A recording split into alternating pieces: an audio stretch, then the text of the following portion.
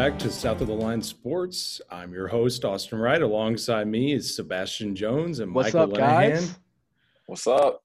This is sick, man. Another podcast, another great week of SEC football, another high-scoring week of SEC football. I mean, the games I watched didn't look like a whole lot of defense. Kind of looked like the Big 12, not going to lie. Not a single team, granted there were only 6, scored less than 35 points this week. That's absolutely insane.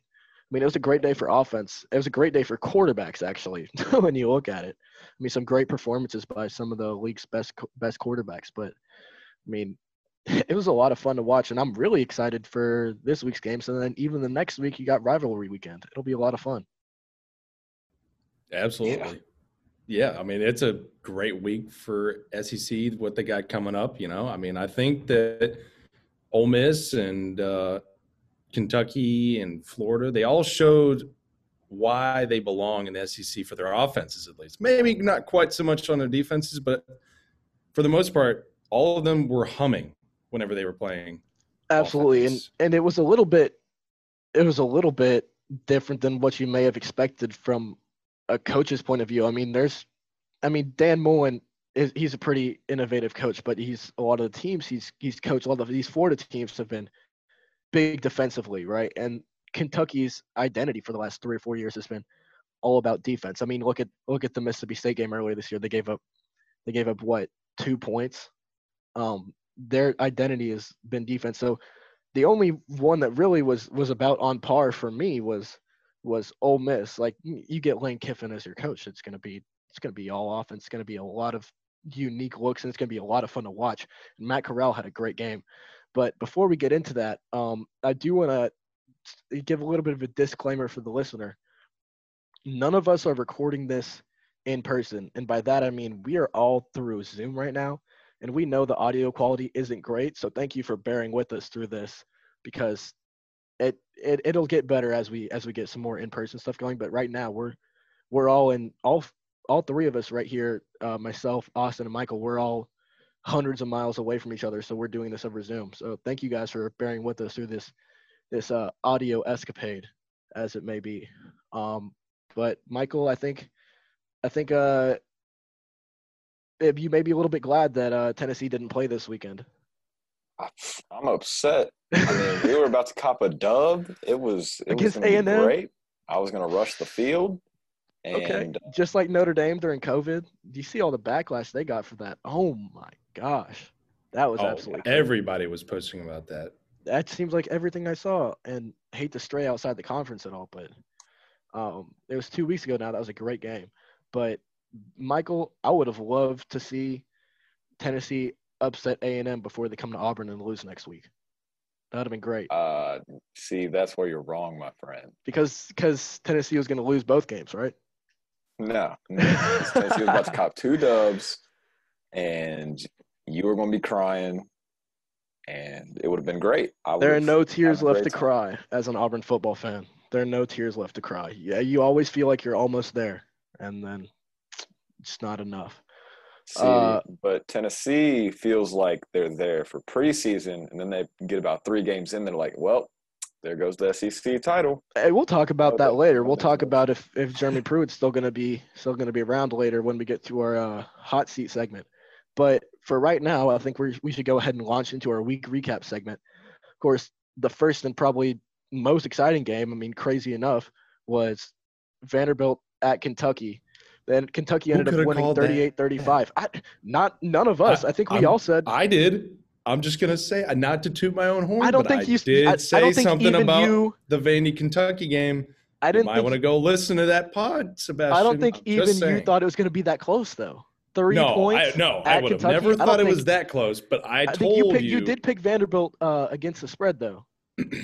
I do remember you picked Vanderbilt, and that spread was pretty large, and I think we all thought it was justified. That was Vanderbilt, or it was Kentucky minus 17.5. Great teams cover.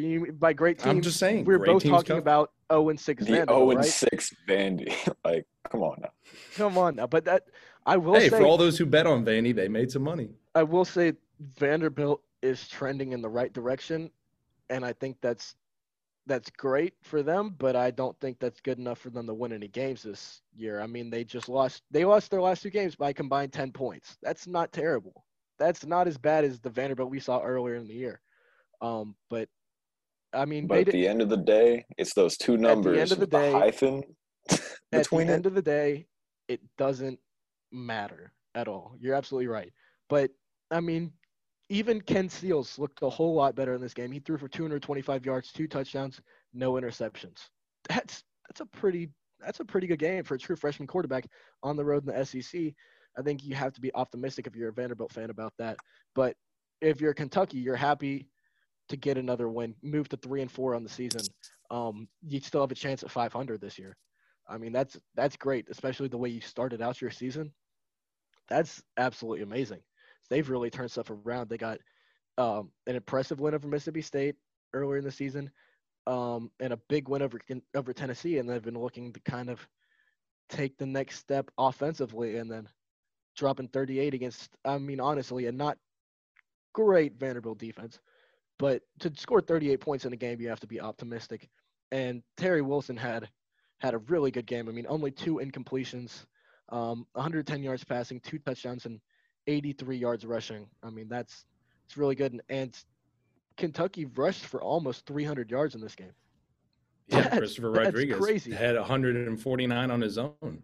Yeah, he had a 74-yard touchdown on the ground. I think if you're Vanderbilt, you're thinking, hey, we don't give up a couple of those big plays and we win the game. I mean, Terry Wilson had a 32-yard scramble midway through the game too. So it's Vanderbilt. If you're Vanderbilt, you're like, we're almost there. We're absolutely almost there. If you're Kentucky, you're happy to get out with another win. So I think there's positives for both teams, as much positives as you can get after a loss. But then on the not so positive side, Arkansas got beat by 28 on the road at Florida. I will be the first to admit I was dead wrong when I thought Arkansas was going to cover. I thought last week Arkansas is 6-0 against the spread. It's a huge line. I think it was 17 or 17 and a half, just like Vanderbilt, Kentucky. And I thought there is no way. Felipe Frank's revenge game. Arkansas is 6-0 against the spread this season. They're definitely going to find a way to make it close. And for the first 12 minutes, they did. And that was about it. Kyle Trask threw for 356 yards, 6 touchdowns and a pick. Felipe Franks had a great game. Threw for 250 yards, 2 touchdowns and no interceptions. Yeah, he did. All things considered, Felipe Franks actually did have a pretty good game. It's just a matter of, like, you know what? Florida just outplayed him on offense more. Arkansas's defense really just could not find a stop. And Michael, I think you had something to say. These second quarters from Florida have been dominant in these past 2 weeks. I mean, they did the same thing to Arkansas as they did to Georgia, and they just took over in the second quarter. I don't know what I agree with you. I think between the first and second quarter, the mark of a great team is the ability to make adjustments midway through a game and figure out how to win. I mean, Arkansas was playing with Florida for the first quarter and a half-ish, and Florida turned it on, and it was a blowout. Same with Georgia. Same with every game, really, except for Texas A&M so far this year for Florida. And I think my comparison for them is, as crazy as this sounds, is the 2019-2020 Kansas City Chiefs. That's a team that was down big in a couple games in the postseason and made defensive adjustments, or just adjustments in general, in the second half, came back and won games behind a high-powered offense. And no, I don't think Kyle Trask is going to be the next Patrick Mahomes. I think the fact that he's a Heisman candidate is great. I think that's awesome. I think he's absolutely deserving of it. But this team, I think, has a lot of similarities. Is it too early to say Trask is going to win the Heisman? I don't know. I don't think it's too early. I mean, we're getting to the part of the season where that stuff's going to start coming out. I mean, college football playoff rankings come out on Wednesday, I think. So I guess it's not too early. I think he moved up to 4th in the odds this week too. So I think there's a good chance that if they beat Alabama and he plays well, I think that's going to be the Heisman. That'll be it right there. That'll be it. That'll be the crown piece. I mean, yeah, you just have to look at his stats as a whole, the teams that he's played, his ability to absolutely dominate every team that he's played so far, of course, with the exception being A&M. But you know what? The Florida Gators are pretty good. Kyle Trask, he's the reason why. And Well, I think he does need to be in the Heisman conversation. I think so, absolutely. And I think really you look at the stats for where the two games we've already talked about, and it's really apparent so far in both of these games that honestly it doesn't really matter what the big bold stats are, because you look at this. Let's hop back to the Vanderbilt Kentucky game. Vanderbilt was better or as good in every category except for yards per rush against Kentucky. Time of possession won by about 5 minutes. Yards per pass were a yard less, but close enough to where it wasn't a huge difference. Third down efficiency, Vanderbilt 11 for 17, Kentucky 3 for 8. Vanderbilt on first downs 29, Kentucky 23. It honestly really doesn't look like it matters that much. I mean, there's no real rhyme or reason to a lot of these games. It just seems like star players are getting it done in big ways so far this season. I would have to agree with you there, and it's big plays. I mean, obviously your big plays are going to come from your star players, but just overall explosive plays have been momentum swings in a lot of these games, which is natural for football, but it's defying what we're looking at on in terms of the stats. So I guess that's just been different, and I think that's absolutely telltale this season of college football in general. But how much can we attribute the offense to being good offense and improved offense throughout the SEC, and how much can we attribute it to being worse in defense due to COVID protocols and maybe not having camps and not being able to tackle for as long before you start the season? I think we can attribute a lot of that to COVID, because your defensive schemes, everyone has to be doing everything perfectly or an explosive play is going to happen. 11 out of 11 players on that field have to be perfect in order to prevent the offense from scoring or having an explosive play. So when you're rusty or don't have as much practice, you're going to see a lack of discipline on that defensive end. So I think that the COVID protocols has really played a large part in this explosion in offense in the SEC. Absolutely. And speaking of an explosion of offense, South Carolina went to Ole Miss last weekend. There was a combined 101 points scored in this game. Ole Miss ended up winning 59-42, held off South Carolina throughout the game. It was a little bit closer than the score indicates. That game was actually pretty close for a little while. But talking about an explosion of offense for Ole Miss, Matt Corral and South Carolina, but Matt Corral went 28 for 32, 513 yards, 4 touchdowns, 0 interceptions. I mean, I don't know. I can't pin him down. I mean, if he's either going to throw 6 interceptions or he's going to throw 4 touchdowns and no interceptions and for 500 yards. I'm at a loss. I think, yeah, I don't know what to think of Kyle or of Matt Corral. Well, I know that I picked the wrong team throwing for 500 yards. Definitely shouldn't have been Kentucky. Should have thrown it on Ole Miss this week. Maybe Kentucky rushing for 500 yards. That was pretty close actually.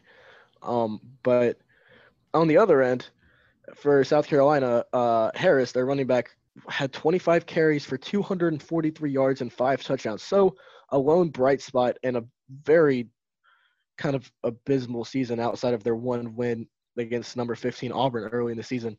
Kind of a bright spot this year. Harris has been kind of a bright spot this year. And obviously everyone knows by now that Will Muschamp has been fired as a South Carolina coach. We will talk about that later, but really a bright spot on the weekend was South Carolina's ability to run the ball against not a great Ole Miss defense by any stretch of the imagination, but just to have that kind of offensive success is still nice once in a while. Yeah, no, it for sure is, especially considering that, I mean, whenever you face a team like Ole Miss whose defense just really doesn't have quite enough pieces to get it together, I mean, you know that you're going to have a field day down there, and that's the only way you can keep up with a team like Ole Miss. You just have to score as many points as they do, just like that, going back Absolutely. and forth in a track meet. And South Carolina, unfortunately, couldn't score 59 points, which would have been absolutely crazy if both teams had scored that much points. But it was just looking back at this weekend. I mean, Arkansas and Florida combined for 98 points. Kentucky and Vandy combined for 73 points. Like, these are really high scoring games and really exciting to watch. I hope Auburn doesn't give up 35 points to Tennessee next weekend because let's be honest, they probably won't win if they give up 35 points. But this pretty crazy slate this weekend. Any closing thoughts from you guys? I'm just going to bring it back to that South Carolina Ole Miss game. I mean, South Carolina was up with 12:50 in the fourth, and then they turn around and lose by 21. Well, they give up. Mm-hmm. They give up 3 touchdowns in the fourth quarter, didn't they? They did. Yeah. Am I mistaken? Yeah. No, they did. They gave up 21. I think what you're trying to get at, Michael, is I don't think you can expect to win when you give up 21 points in the fourth quarter. No, and can we expect Will Muschamp to get a head coaching job anytime soon? Absolutely not. Absolutely. And unfortunately for Will Muschamp, I think he is a good coach. I think South Carolina maybe wasn't the best fit for him. But in the long run, I guess not. After looking at it, his track record there. He went 28-30 at South Carolina, and a program that had really been on the upswing until the final years before Muschamp was hired. I mean, you look at the Outback Bowl versus Michigan. South Carolina finished that year ranked inside the top 15, and I think they were trying to continue that success, and they thought Muschamp might bring them there. But the bottom line is, if you get 4.5 seasons and you finish under 500 collectively through those 4.5 seasons, you're not going to have a job in the SEC. That's the bottom line. That's as deep as it gets. But yeah, it's a really good point, Michael, about South Carolina. Now, Austin, did you have any closing thoughts? Other than the South Carolina game, I really just thought overall that Kentucky made a pretty good effort in their game, all things considered, just in the fact Absolutely. that when they lost to Georgia that close, 14-3, and then, of course, they had their week against Mizzou. And you lose a game. You lose a game by 11 points. You're Kentucky playing at Georgia, but the final score is 14-3. You think in the back of your mind, yeah, we lost by double digits, but we could have won that game easily. Right. You have a couple plays go our way. So yeah, that's a really good point. I still think that they have some room to get there. Absolutely, and I think they have a good chance to finish over 500 this year. They're 3-4 right now. It's very possible. I think it's absolutely very possible that they finish over 500. Real quick closing thoughts from me. I'm going to stray outside the conference a little bit. How in the world is the selection committee going to make up their mind about the college football playoff? Because the way I see it shaking out, Ohio State should go undefeated in the Big Ten. I don't really think anyone disagrees with that, unless they drop a game like they have in years past. They're that good. Indiana's coming in hot. Indiana's coming in hot. I think this Indiana's might be a really one-hit wonder type of season for them, though. I don't think it's a one-hit wonder type of season based on their past record. They did go 8-5 last year under Tom Allen, and they're really improved. And I think the culture has absolutely changed there. I think it's a great culture change. It's great for the program. I think it's bad for the Big Ten, if I'm going to be honest. I think you have teams like Indiana, Northwestern, and Purdue that are inside the top 2 in both divisions. I think that's bad for the Big Ten. Really quickly straying away, but because those aren't big market teams, and I'm sorry, but I think people would tune in to see an Ohio State-Michigan game when both teams are undefeated a whole lot more, even though I know that's a bigger rivalry. I think that would be even bigger compounded than an undefeated Ohio State versus Indiana game. So I think it's a little bit bad for the conference ratings-wise. I think it's great for college football. I think it's awesome for college football. There's this much parity. But I think, as I was saying, I think Ohio State should win out. I don't think Indiana has that caliber athletes to compete with Ohio State yet, even if they do have a great program this year, a great team this year. Alabama should win the SEC. Florida is a great team. I don't think that they're there yet to compete with Alabama this year. I could be absolutely wrong, and they could come in and upset Alabama. I think So I think Ohio State and Alabama are undefeated win their conference. I think Notre Dame should lose to Clemson in the ACC championship game by about a touchdown, 1 or 2 touchdowns, maybe it's about 10 points, just my opinion right there. I think a lot of people expect that with Trevor Lawrence, that game be pretty different. So, and then you have 4 teams right there that feel like they undeniably deserve a bid to the college football playoff. I don't think you can discount Notre Dame or Clemson for having one loss to another team of that caliber to each other. But then you look at the Pac-12 or the Pac-10. If you have an undefeated team from that conference, someone's going to get left out. And I don't know how you choose who to leave out, because you can't leave out an undefeated conference champion, can you? I'm not sure I would want to. I wouldn't. I don't think you could, but at the same time, just based off the eye test and based off strength of schedule, how could you justify Oregon being a better team than Notre Dame or Clemson? A lot of I what's can't. going to be happening here in the selection committee meetings, like even in the next coming weeks too, it's going to be coming down to timing, because a lot of these leagues have not started on the exact same date. But at Obviously, the there's same about a time- week or 2 difference between normal college football seasons. But this year, I mean, there's almost a whole month between a lot of these conferences that are trying to get teams. Yeah, into the I see your point, but at the playoff. same time, So I think that factors into it a good I think bit. a lot of people would be mad if you punished a conference for starting the season later because of what they feel like were justified COVID protocols, and punish them even with the shortened season by not giving them a seat in the college football playoff. And I think if I'm not mistaken, Oregon's strength of schedule is right about par with Cincinnati's strength of schedule and BYU's. You're not going to – no, I don't think anyone in their right mind would say, oh, Cincinnati is more deserving of any of these other teams. But what criteria do you have to justify anyone not getting into the college football playoff? Well, I would take Cincinnati over Oregon. I really would. I've been a fan of Memphis in the past, and I've seen Cincinnati's program, and I think they're a really good team. I think they're good enough to beat Mhm. Oregon. They I are. would, I would take and the I would, head-to-head I would matchup. love to see that would be a matchup. fun matchup. But the way the college football playoff is built, if Oregon is undefeated and Cincinnati's undefeated, Oregon's getting in before Cincinnati is because they're a Power 5. You looked at UCF all those years saying that they should have got in, and maybe they should have. But I think this is absolutely the situation that the college football playoff was not built to handle, and they should have been able to handle. And they really, in my opinion, need to expand the playoff to handle this, because you look at BYU and Cincinnati are going to finish undefeated. Oregon's probably also going to be undefeated. At that point, there are going to be people arguing for 7 different teams to be in the college football playoff. There are going to be Can 3 I make teams. an argument? Absolutely, yeah, go ahead. So let me present to you a scenario where no SEC team might get in. If Alabama Sure. loses to Florida, right? Alabama, if Florida dominates Alabama in an SEC championship game, you've got to try. Then what about A&M? Yeah. Because A&M, then there's A&M about got 3. destroyed by A&M Alabama. lost, and A&M beat Florida by 6.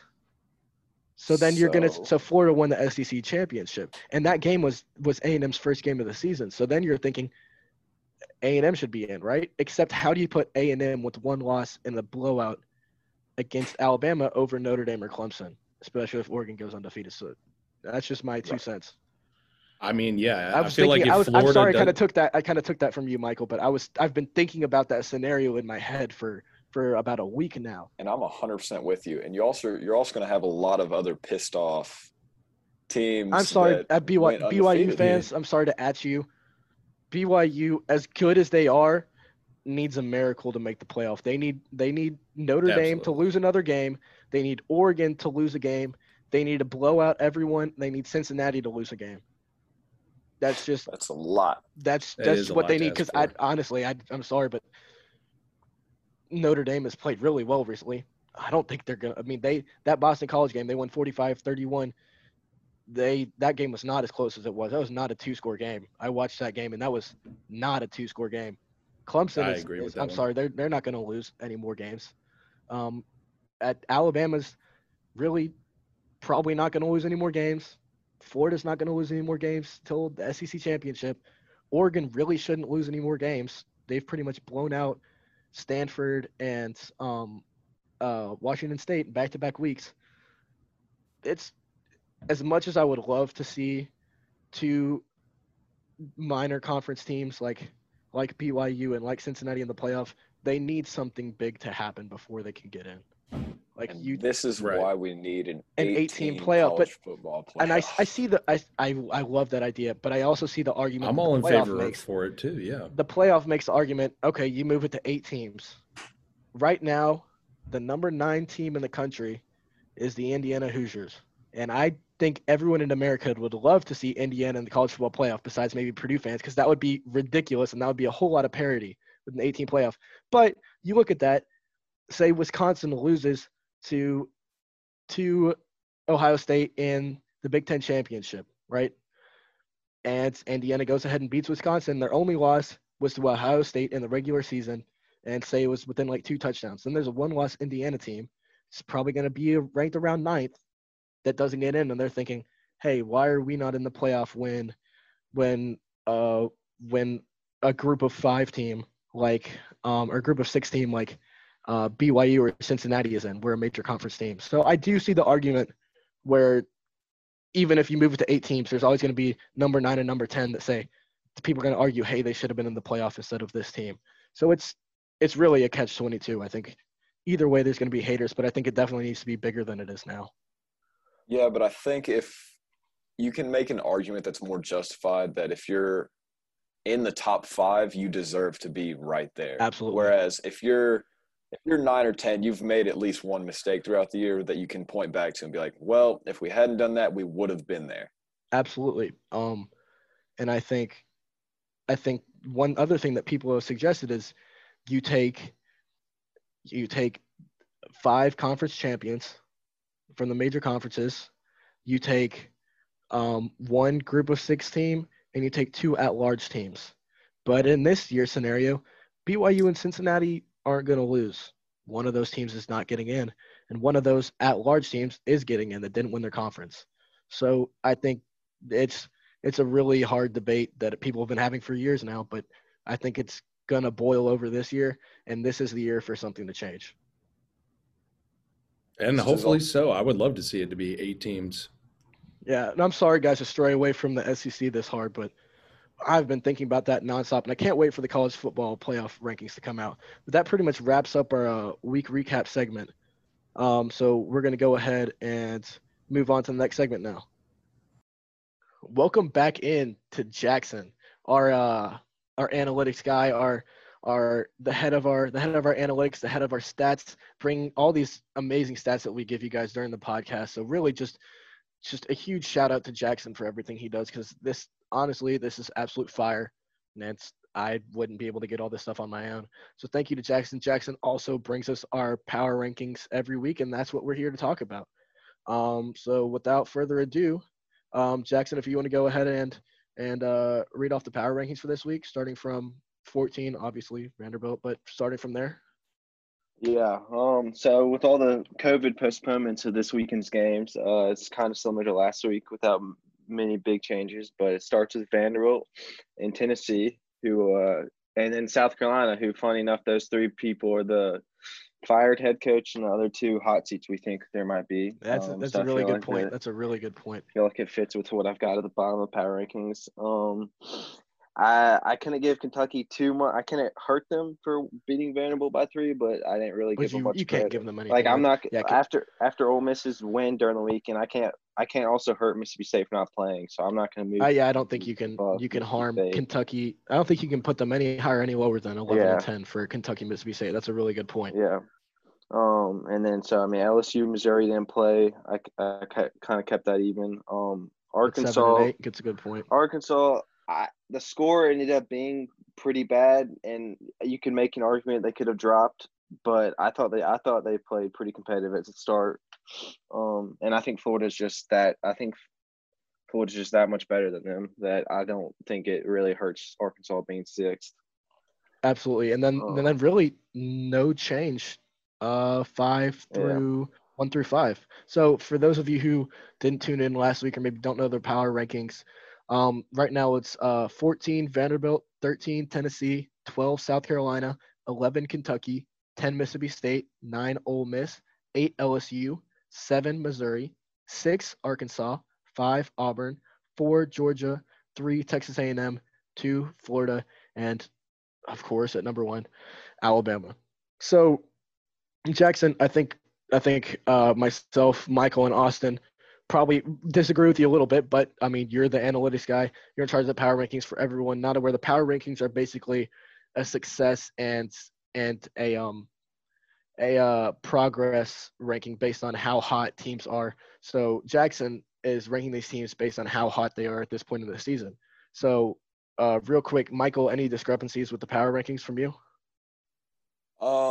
I would definitely put Texas A&M over Florida, surely because they did win in a head-to-head matchup earlier in the year. I understand that Florida's definitely improved since then. I would say that South Carolina should be lower than Tennessee. Okay. I really do think that, especially after the coaching change. I think that school is, in terms of their football program, is really no right loves to the Vols from Jackson. I would agree. I would say I would go ahead and put Tennessee in there at 11 in front of Mississippi State, South Carolina, and Vanderbilt, just personally. So really no love for the Vols. That's a good point with the coaching change. Yeah. That's all I got. I pretty much agree with the rest of it. Yeah. Austin, anything from you? Yeah, when you said to move Tennessee up, I think I would take them above those other teams as well, just for the fact that South Carolina and all of them, they just haven't really been playing as well. So that's pretty much my only difference. Otherwise, I don't really disagree with. I mean, obviously for me, else. I would drop Missouri way down the list. I'm just messing with you. Yeah, probably because we haven't even played in a million years. Well, yeah, Auburn. This will be 3 weeks since their last game before they played Tennessee. But I mean, obviously you get some good points in Jackson. Those are some good points. I think nobody really has a problem with, at least no major problems with 1 through 5 or 6 even. It's really just that back half that is like, it's pretty much a toss up. Honestly, I could say 8 through 13, number 8 through 13, LSU through Tennessee, excluding Vanderbilt. I would be pretty much at a loss as to who would win those games. I would say those are pretty much toss-up games. So I don't envy you for having to rank those. But another great weekend of the Power Ranks, buddies. Everyone, give it up for Jackson. Yes, sir. Absolutely great. But another the claps from all the boys. A little bit delayed through the Zoom podcast, but the claps from all the boys. But yeah, I think another great week of Power Rankings. So thank you for that.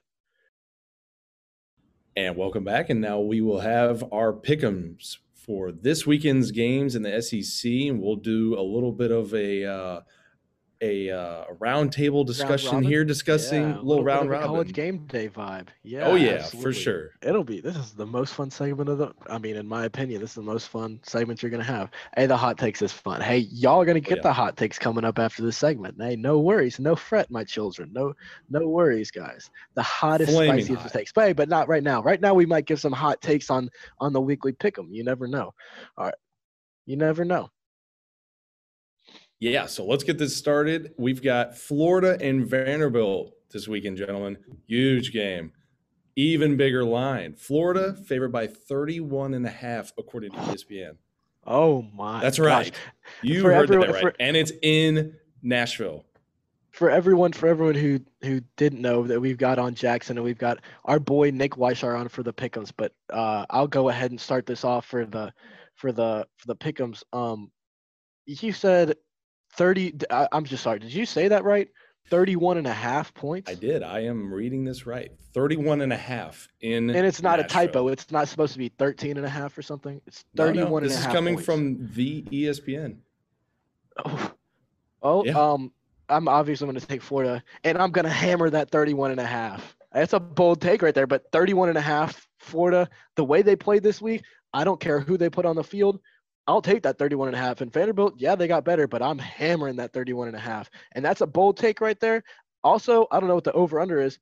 I'm probably going to hammer that over because I'm just quite honestly, Florida scored 63 points against Arkansas. Vanderbilt's not going to score 35 points against Florida like Arkansas did. Vanderbilt's defense also isn't quite as good as Arkansas's. I'm hammering that 31.5. I'm going to take Florida in Nashville against Vanderbilt. What say you, Mikey? See, last week, I bet against Vanderbilt on, I said 15, 30, 45 points. I would take it don't Kentucky. Matter. You said you. I hey, said just quote Michael. You said, And guess you said what? it don't matter. The Yeah, you did say it don't matter. 20, 30, The 40. disrespect I'm is hammering back. it. You 15, said 30, quote. 45. I don't You care. said, wait, Florida by hold up. 100. No love. I don't care. You said Kyle said Trask quote. for Heisman. You said Vanderbilt quote. sucks. That's it. That's my I will take. say you said quote. You said quote last week. I don't care what the line is. Kentucky by 100 against Vanderbilt. 3 And I'll points. say it again. Hey, but we it's were Florida both wrong, this but time. all right, I have to agree with you though. I gotta agree with you though. So you said Florida, and you're taking them minus 31.5. And Kyle Trask is going to throw for 500. Ooh. That's not that hot of a take though. It's If I'm not. I mean, he That's did. why he I'm threw for saying all 356 about still, takes, last man. week. That's just. He threw I for mean, 356 last week. So I don't know. And that Vanderbilt defense is yeah, to be that nice, Vanderbilt little defense suspect. is The yeah, definition it of is, a little subpar. suspect. for sure. Yeah. Ooh, what a take. What a take. All right, how about you, Nick? What do you think about this game? I just want to know what it would be if this was a home game for Florida. I can only imagine. That's a great point. I can only think about imagine. this. I just want to know if it's going to be over 40. This is with COVID protocols too. I think if it's a home game for Florida and Ben Hill Griffin Stadium is rocking. I mean, as rocking as it can get against Vanderbilt. Ooh, you're absolutely right. Where do you put that line? 40? It would definitely be over 40. It would be over 40, and I would still take that. So let me get. So yeah, I'm taking Florida. I'm taking that 31.5. Yeah. Ooh. In case anyone was wondering. Wow, absolutely crazy. And then the last pick would be Jackson. Yeah, you're not going to hear any objection from me on that one. 5. Hey, that's a little dangerous. The only hope I'd give Vanderbilt at all is that they're protecting Kyle Trask for Kyle Trask Heisman season and they take him out early. That's the only hope I'd give Vanderbilt to cover that. And there were four guys that threw passes for Florida last week. Of course, one of them was Kadarius Toney, but Emory Jones did go 5 or 6 for 7 last week. Had a pretty decent showing in the game that he did play. So yeah, you're absolutely right. I think that's the hope for Vanderbilt to not get blown out is that Emory Jones plays the whole second half after Florida goes up by 4 touchdowns. Yeah, you that's really do have to hope here for Vanderbilt. That's a little bit dangerous. Even anywhere within that. That's a little bit dangerous, boys, for us to go 5 for 5. Wait! Florida I didn't with quite the say spread. what I was gonna do yet, though. Okay, Austin. Now, okay, obviously Florida money line, boom, done. They're winning, but I'm gonna take Vanderbilt again 2 weeks in a row. I think that they you were right. within this. They did it last week. Last week was 17 points. They kept it within 3 against Kentucky. They did it last week. It is different. Kentucky. It might be different. Florida. Hey, let's call them the hostilities, boys. Let's call them the Pitts. hostilities. Because I mean, Nick, for all intents and purposes, Austin was right last week. Even if it is a difference between Kentucky and Great Florida. teams cover. Hey, I cannot believe you keep saying great teams cover about 0-6 Vanderbilt. But I mean, you were right last week, so maybe there's something that the other 4 of us are missing. Just a little insider information. Nah, I'm just playing. What insider? Nah. What insider? Nah, I'm playing. Please get me on that insider.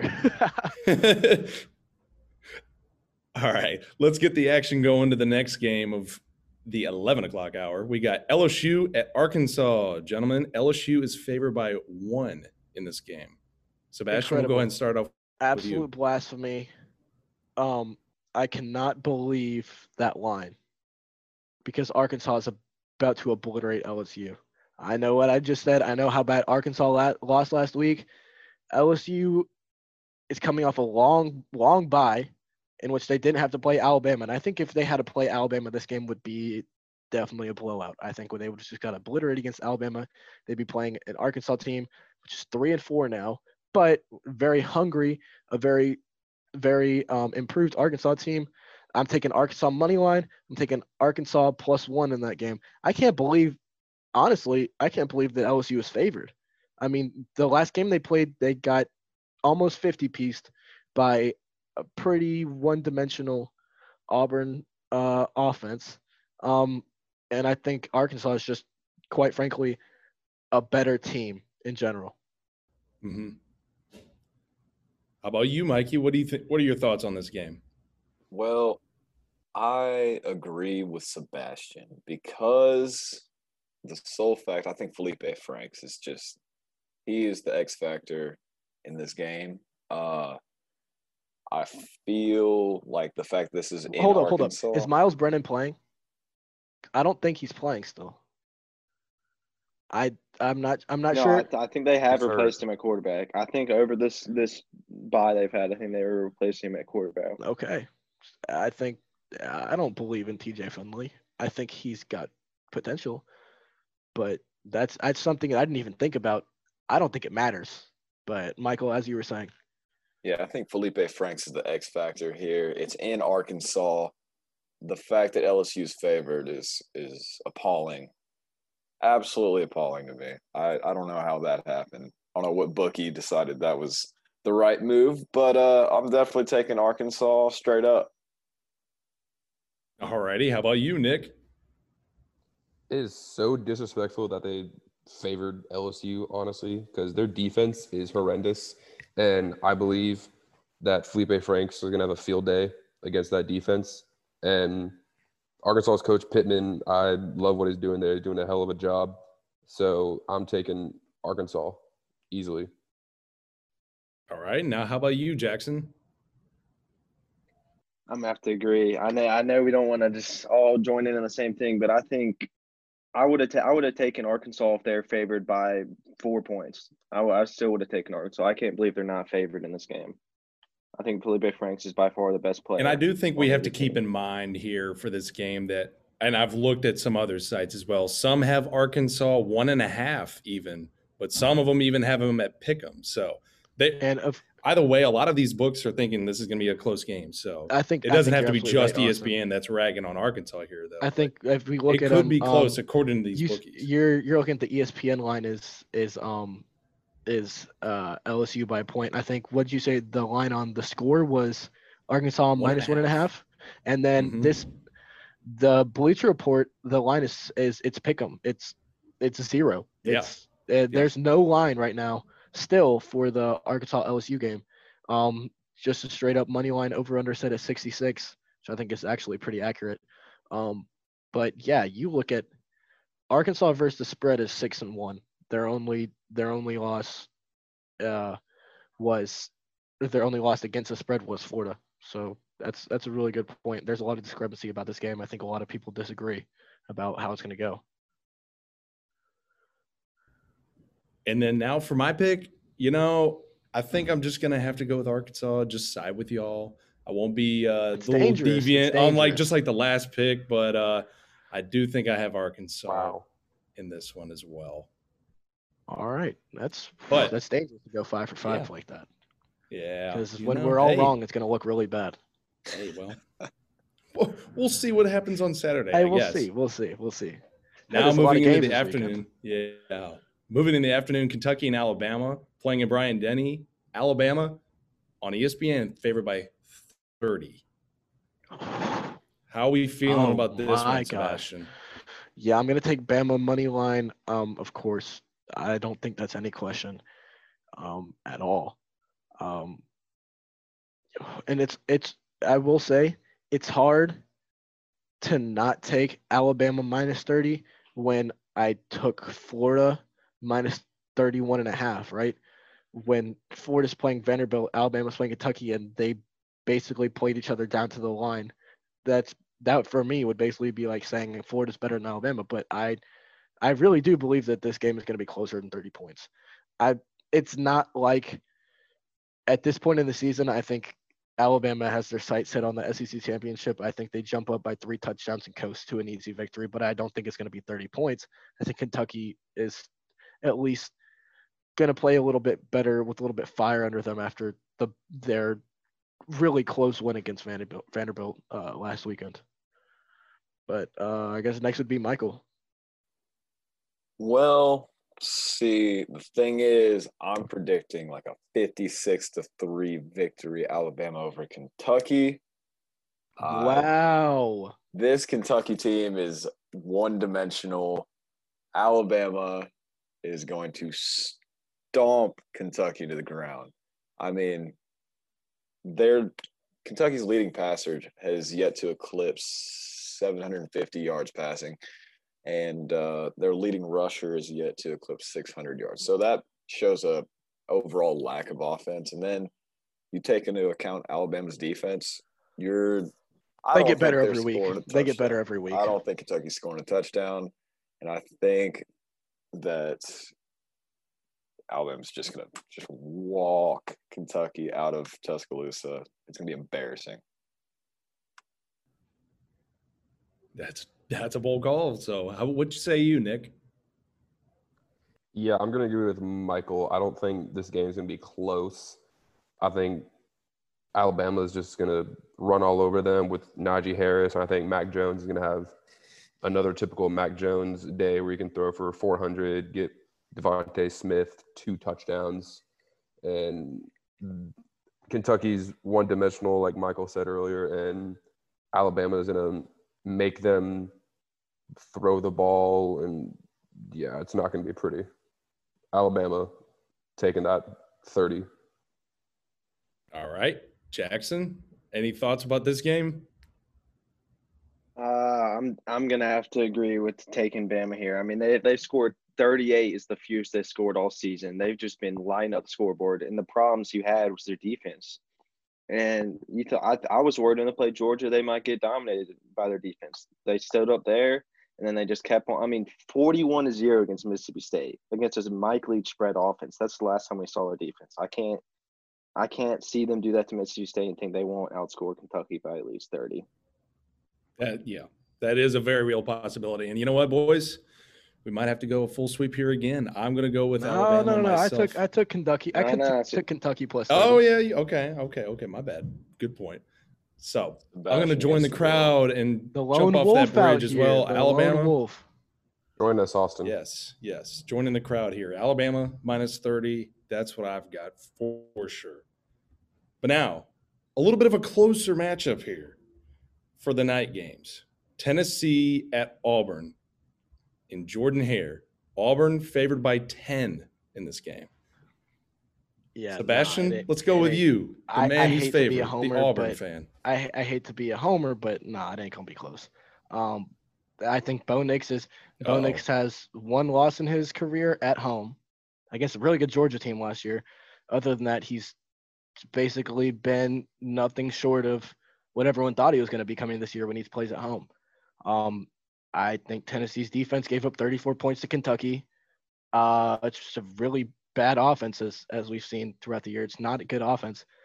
And I think at home, under the lights of Jordan-Hare, the whole stadium is only filled with students. It's still going to be rocking there. And another thing, not even related, but really cool, Auburn has a new lights display. A lot of like the stuff that goes on in Athens. That's going to be ridiculously awesome. I think 10 points is probably a really fair line, honestly. I think that's really fair based on both teams, the way they're trending. I think if this game would have been earlier in the season, I might have taken Tennessee in this game, but Tennessee's lost their last 5 games. They're going on the road at number 23 Auburn. I think Auburn's trending in the right direction. They've had 3 weeks to practice.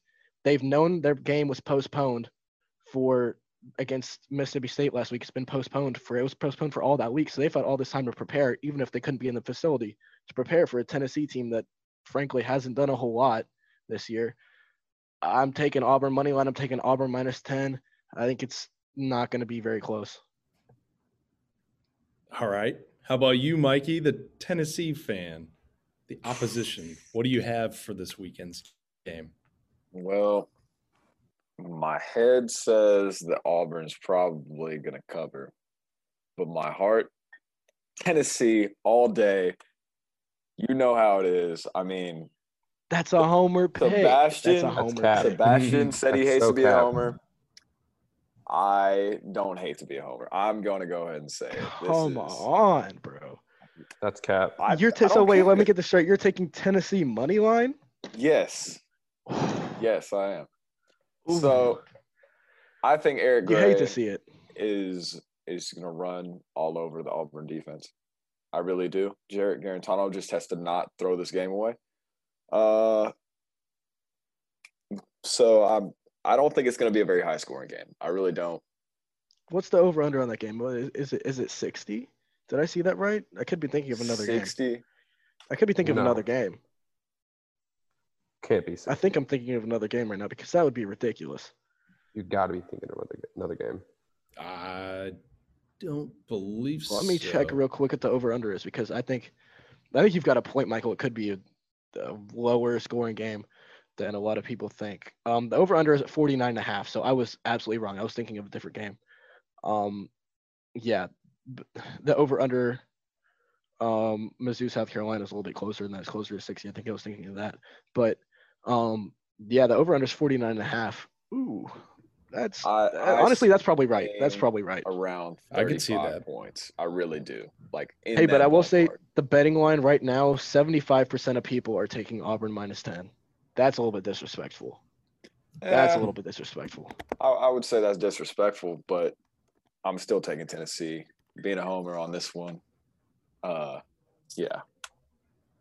All right. We'll see. Hey, I'll be in there enjoying the hair this weekend when they win. Oh man, what you got, Nick? Uh, Throw in your hat to the ring and see who are you siding with.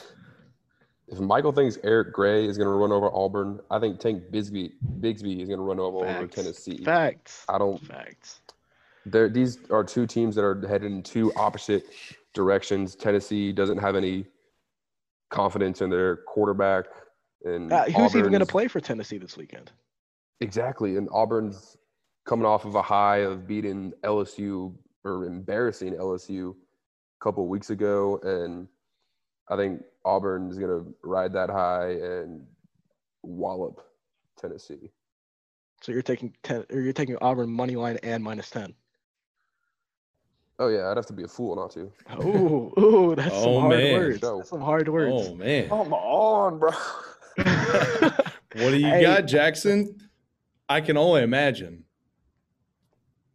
I'm right there. As soon as I heard him say Eric Gray is going to run over Auburn, my first thought was Tank Bigsby. I think Tank Bigsby outrushes Eric Gray.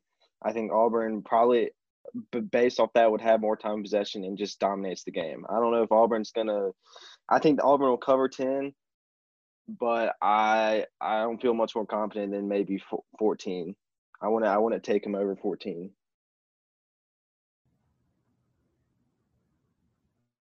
All right, fair enough. You know what? I believe that Auburn will win this game for sure. But the spread, it has me a little nervous. Ooh. But Ooh. I do have Auburn winning. Come on, be a fellow Covering. SEC East analyst with me, Austin. Come on.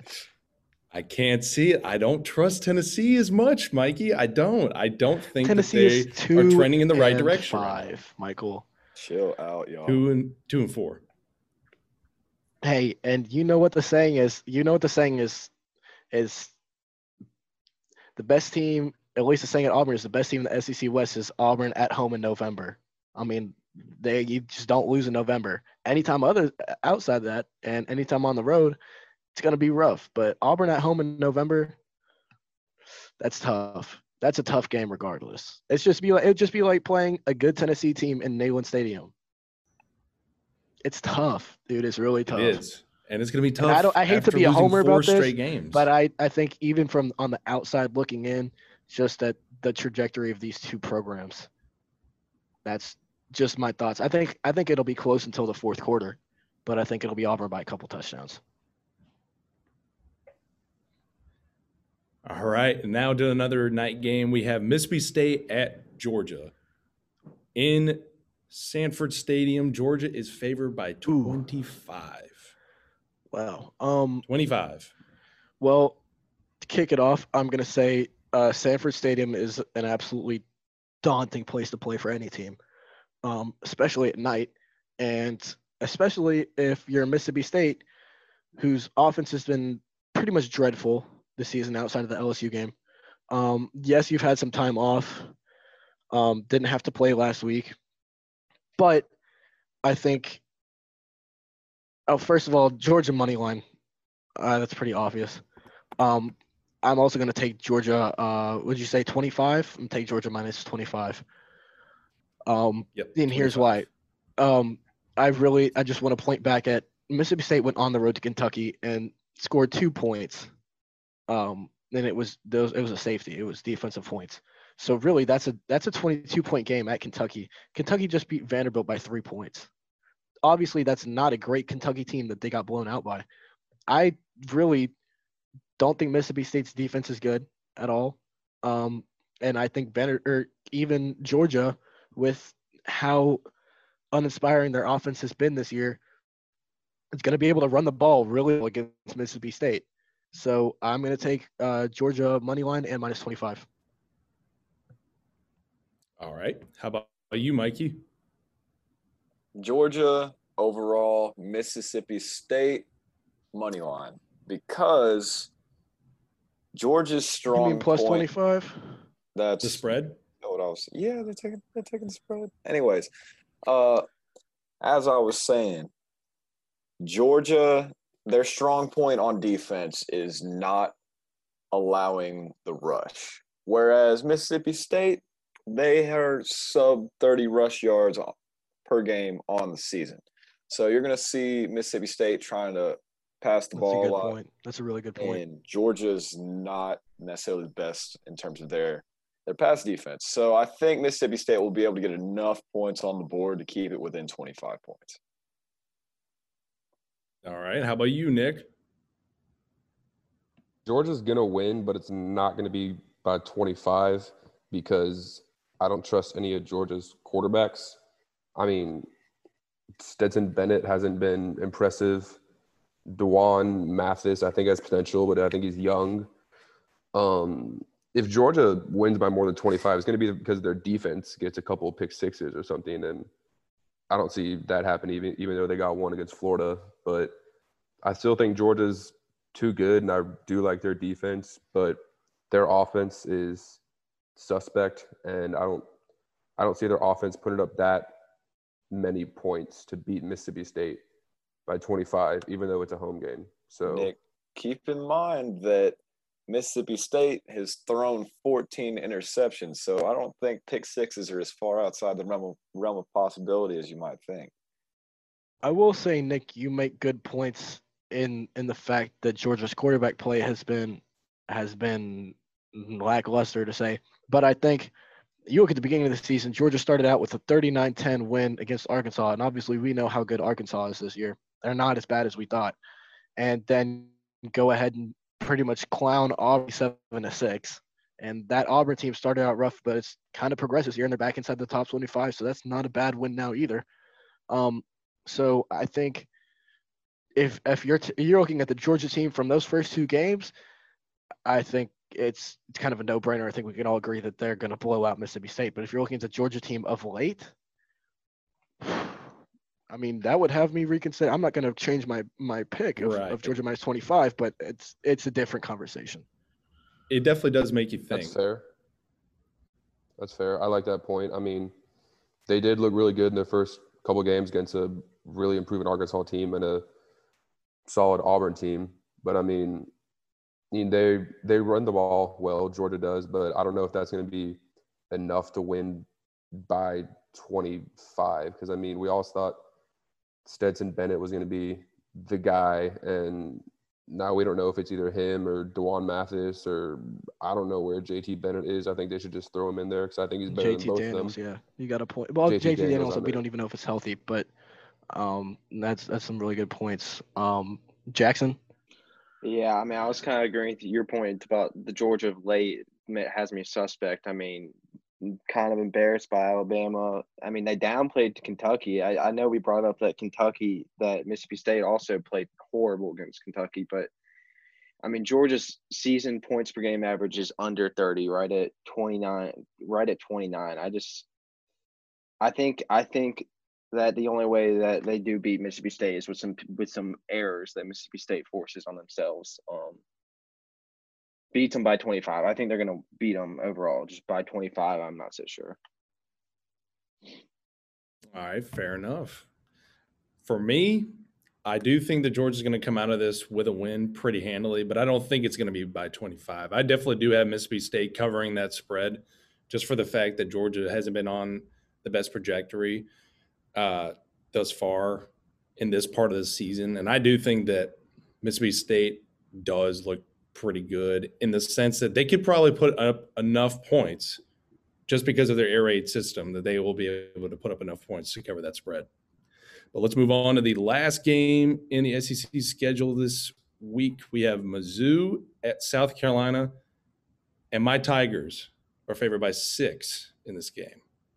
So we'll start off with you, Sebastian. What do you think? They're playing at South Carolina. Correct.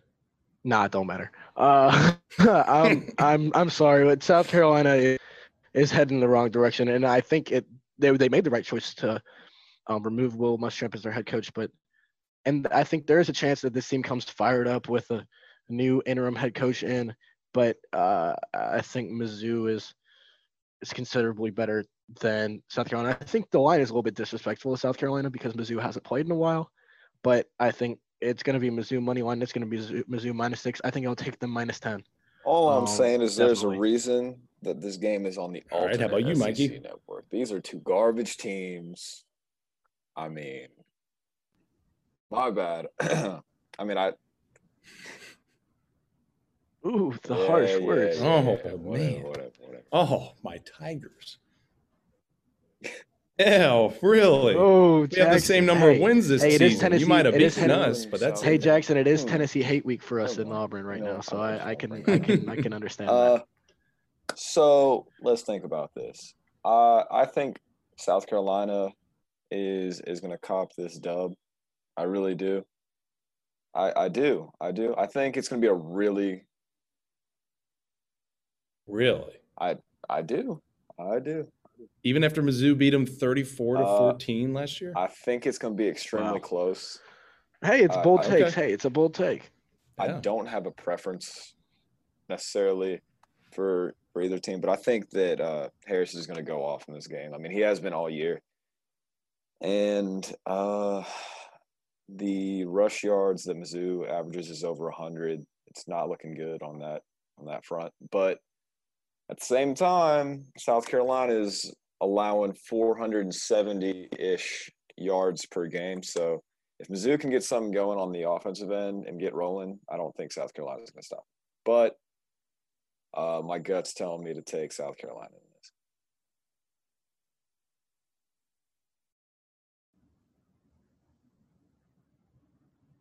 this. All right. How about you, Nick? I'd say Mizzou wins by more than 10. I don't like where South Carolina's going as a team, and I think Mizzou's at least decent when they put in Bazelak as their quarterback, and I like Roundtree at running back a lot, and I think their defense can hold their own. So I think all that combined will get the job done against South Carolina to beat them by more than 10. All right. And Jackson, how about you? Yeah, I mean, the only thing I would give – there's 2 things I'd give South Carolina a chance to fight harder than you'd expect based off, like, the interim head coach is going to bring some passion to the team. And Missouri, it's going to go one of 2 ways from Missouri. Either this 3 weeks off is going to have them ready to go and just absolutely demolish South Carolina, or they're going to be lazy. But I think Missouri's had some – honestly a better season than I thought they'd have this season. And I think they're ready to win another game that they should win and keep it moving. So I'm going to take Missouri to cover the spread at 6 points. All right. And for me, I definitely do have Mizzou on money line and spread, but I do think it's going to be pretty close. Mizzou probably will keep this within 9 between South Carolina, but I do think it'll be a good game overall for the fact that Larry Roundtree will be able to run all over that South Carolina defense, and they won't be able to keep up with anything that he throws at them. And I think that Nick Bolton's going to cause a lot of trouble for South Carolina up front, whether it be the run game or for the pass game. So beyond that, I think that Mizzou will definitely be able to get it out this weekend. So that's it for our SEC pick'em. Spicy pick'em this week. A spicy one for sure. And welcome back. We've got the fieriest, the spiciest, the flamiest hot takes for you guys here. Maybe not flamiest. I mean, Michael's already dropped some hot takes, the UT Auburn game. Michael came out swinging in that pick'em. Ooh, taking South Carolina and Tennessee. Hey, you like the boldness, though. You like the boldness. But we got our hot take segment for you guys right now. Myself, Austin Wright, Michael Lenahan, Nick Weishar, and Jackson 2 all on here with some hot takes for you guys.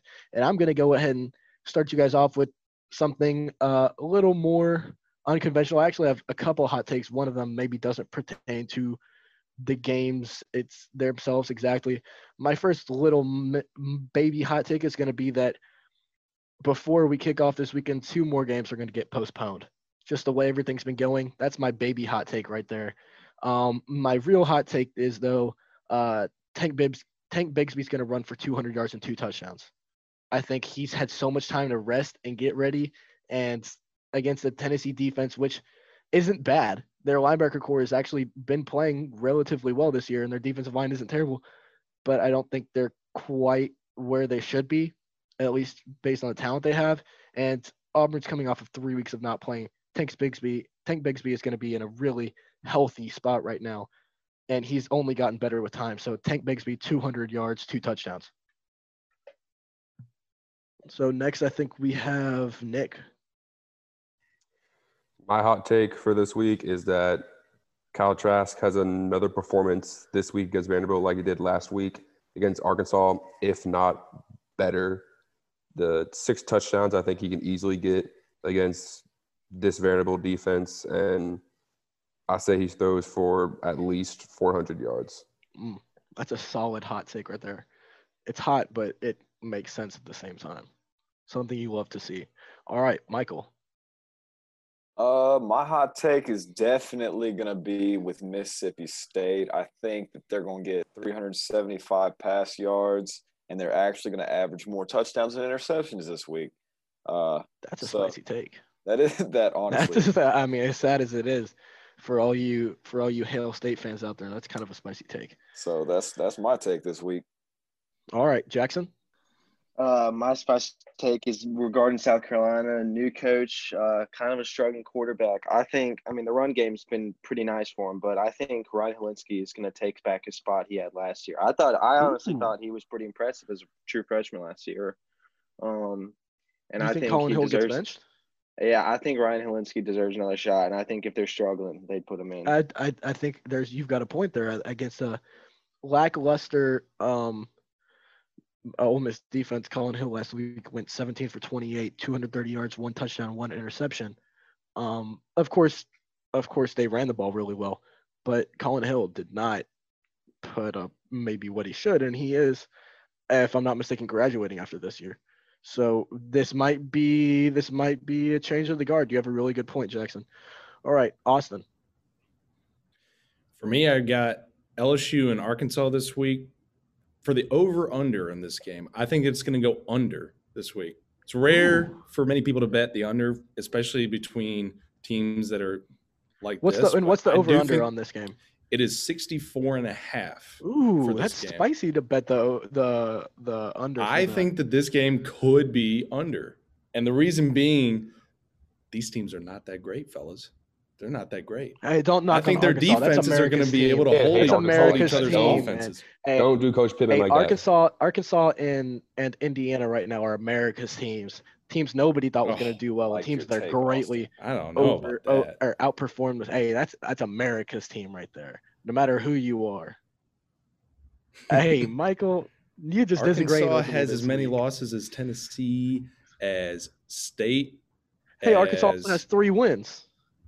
Yeah, but you got to factor all this They're in. improving though. from where they were last year. Hey. Yeah, we'll Think see. about We'll Arkansas see. is the But most yeah, improved team. Hey, I like the take though. I think it's a spicy take. I like but it. yeah, the hot take under. All right, so that wraps up our hot take segment. Sizzling hot, and we're not talking about takes. We're talking about the seat, the hot seat. And this season, there seems to be a lot of SEC coaches on the hot seat. We just saw this weekend, Will Muschamp got fired from South Carolina after going 28-30 in 4.5 seasons. But he's not the only one. That's what we're going to talk about in this segment. There's a few coaches I think we can all agree on. There's actually two coaches I think we can all agree on being Derek Mason and Jeremy Pruitt that are definitely on the hot seat. Potentially Gus Malzahn, depending on how the season wraps up. But it's really been not quite what we expected from any of these programs this season, except for potentially Vanderbilt. But starting at Tennessee, Michael, how can you justify Jeremy Pruitt having a job after this season?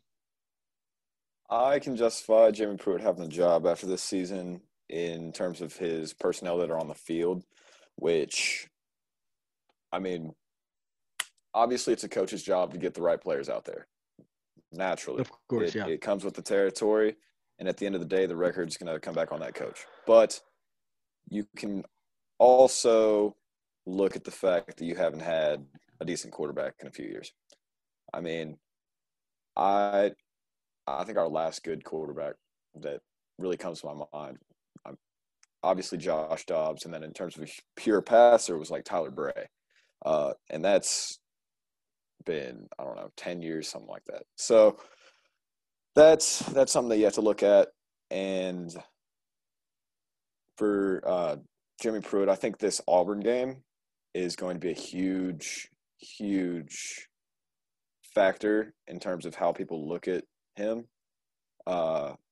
in the coming weeks. Because if we get blown out by Auburn, he's going to be looking rough. I mean, I think that's a great point, and I think that goes both ways. I think if Jeremy Pruitt gets blown out at Auburn, I think you might as well start looking around for a new coach. I think that could be it. I think if, at that point you move to 2-5 on the season after being ranked as high as 15th this year. I believe so. 15th. I can't quite remember if it's 15th or 13th. That's my mistake. But I think if you move to 2-5 this year after being ranked that highly, starting 2-0, you've lost your last 5 games, and there's really, like you said, it's the coach's job to get the right personnel on the field. And really, at this point, I think this is Pruitt's third year as Tennessee head coach, third or fourth year. That sounds right. Yeah. I think at that point, you can't say, oh, well, these aren't Jeremy Pruitt's guys. These are Butch Jones' guys. I think this is by now these are Jeremy Pruitt's guys, and I think you're 2-5 this year with the kind of recruiting classes he's been bringing in, because he's not a bad recruiter. That's going to be hard to justify a bad loss at Auburn. And I think if you're Gus Malzahn, on the other hand, I think at the beginning of the season, the hot seat was a little bit hotter. It seems like he's perpetually on the hot seat at some point in the season, because for some reason, Auburn fans expect a national championship every year. But I think if Gus Malzahn goes ahead and loses to Tennessee at home, and then you have Alabama and A&M later in the year, and you maybe lose both those games, I think Gus Malzahn, that seat is really, really hot. It's really, really hot, especially if you're Gus Malzahn and you let Malik Willis go, who quite frankly is tearing it up at Liberty. And I think it's going to be hard to justify Gus Malzahn having a job. But both those coaches, I think, there's a really good chance they both have a job after this season too. So seat's definitely hot, but I don't know if either program's going to jump ship. I think especially not Auburn, with Malzahn's contract being as expensive as it is. But going ahead and looking at one of the rivals of Tennessee, not that you could call it much of a rivalry of late, Vanderbilt, Derek Mason is probably on just about the hottest seat there is. I would say so. It's pretty much on fire. That's how much it is. It's pretty much he's it's not pretty on much on seat. fire if you had to look at it, especially for this season of all of his seasons. The wooden chair he's been sitting on is pretty much already burnt. The chair seat's not hot. He is just on fire right now, and not in a good way. Yeah, the chair is crumbling. I mean, if you look at Derek Mason's records year by year that he's been at Vanderbilt, 3-9, 4-8, 6-7, you lose in an Independence Bowl. 5-7, 6-7, but you lose in the Texas Bowl. 3-9, and then this year, of course, you're at 0-6 already. And I think if maybe Vanderbilt had a 6-6 season last year, and now they're 0-6 right now, I think maybe there's a difference. But the fact that you went from 6-7 to 3-9 to 0-6, and granted, I don't think Right. anyone expected Vanderbilt to compete in the SEC, and not having those out of conference games does hurt. But Well, to you not can't win really any compete of when you have them, years like that. to not win any games is atrocious. And I love Derek Mason. I think he's a great guy. I had the pleasure of meeting him once in high school. I think he's an absolute great guy, but I am sad to say I don't know if he's right for the job anymore. I think the first couple years maybe were a little bit clouded as far as how appropriate it was to attribute positive results to him, because James Franklin had his guys in there, right? And James Right. Franklin has Right. gone on to have incredible success at Penn State, barring this year. But now I think Derek Mason's guys are there, and it just seems to snowball and get worse and worse. So I think you're absolutely right about that. Before we end the segment, Will Muschamp out at South Carolina. Where do you think they go from here as far as coaching change would be? Well, I haven't been following who they're looking at for candidates, but I think that they're gonna pick up some defensive coordinator from some probably Big Ten school. Like it seems like every Everyone SEC. goes every SEC coach is a coordinator at another major conference. You're right. SEC doesn't do a lot of head coaching hires. I mean, with the exception of Lane Kiffin coming from a head coaching job. But I think you're right. I think there's a good chance they look at one of these uber successful teams with a good defense, and because South Carolina obviously gave up 59 points to Ole Miss this weekend, needs defense. But I think you're right. I think a coordinator is a safe bet. But you look at the other side. Hugh Freeze is having a great year at Liberty, and I know he had his chance and he's in in the SEC, conversation to be and the he kind of coach. screwed over Ole Miss a little bit and got in a little bit of trouble there. So I think if, as a program, you're ready to give Hugh Freeze another chance in the SEC, that would be a pretty smart move. Will Hugh Freeze leave for South Carolina, or will he get a better offer? It's yet to be determined, because I think there's a couple other SEC schools that, if they fire their coach, would love to have Hugh Freeze. I think another candidate, at least before the season, that I thought one of these teams might go after was PJ Fleck. I think now, as badly as Minnesota's doing, I think maybe, and I don't know if PJ Fleck would leave for anything other than a great program that was a little bit down. So I think that's pretty much not an option anymore. And so I don't really see a whole lot of candidates, if I'm going to be honest with you guys. If we're talking about Hugh Freeze going to South Carolina, I don't see a more ideal position out there for him, because South Carolina is in a spot where they don't necessarily expect to be competing for an SEC title every year, but They don't expect it. Yeah, they don't time, expect a national but champion. at the same time, they're not like bottom of the floor like Vanderbilt, and they're not Absolutely. getting any athletes in there. So it's Absolutely. really that nice middle ground if you're a head coach, where it's a really safe job for you to take. Absolutely. And I think of these four programs, or of the three active coaches that we talked about on the hot seat, RIP Will Muschamp. I think Gus Malzahn is probably still going to have a job. As hot as this seat gets, he'll pull something out probably at the end of the year, and beat a team that he shouldn't, and end up with 3 losses on the year and lose a bowl game, and he'll keep his job, especially because of how valuable his contract is. And I think some credit does go to him for turning things around a little bit this season, because their defense, quite honestly, their defensive line isn't what it has been. You lose Derek Brown and Marlon Davidson. Those are two of the best defensive linemen in the country. Derek Brown was one of the best defensive linemen ever in the SEC statistically. And then Marlon Davidson was a force to be reckoned with at the same time. And Auburn's prided themselves on their defensive line. And now they have a lot of guys who haven't got a lot of snaps. So I think it's admirable what he's done to turn the program around so far this season. But I think his seat is still hot. I think he'll keep his job. I really don't think Jeremy Pruitt or Derek Mason are going to have a job after this year. I think it's hard to see. I think there are 3 coaching jobs at least, open. I mean, Well, yeah, you let's think could about definitely this. make a case for Pruitt having to leave this season, but I feel like the program, like the university as a whole for Tennessee, actually could keep Pruitt and try to stick it out one more season. And a lot of these teams might be thinking along the same lines. It's COVID. It's a lot different. Exactly. We I think all that's had to do saving grace. something different this year. So that's still a real possibility for everybody to just call it even and just wait one more year. I think you're absolutely right. I think there's a potential that there are 4 coaching changes in the SEC this year. I think there's also a potential that there's one, and Derek Mason, Jeremy Pruitt keep their job.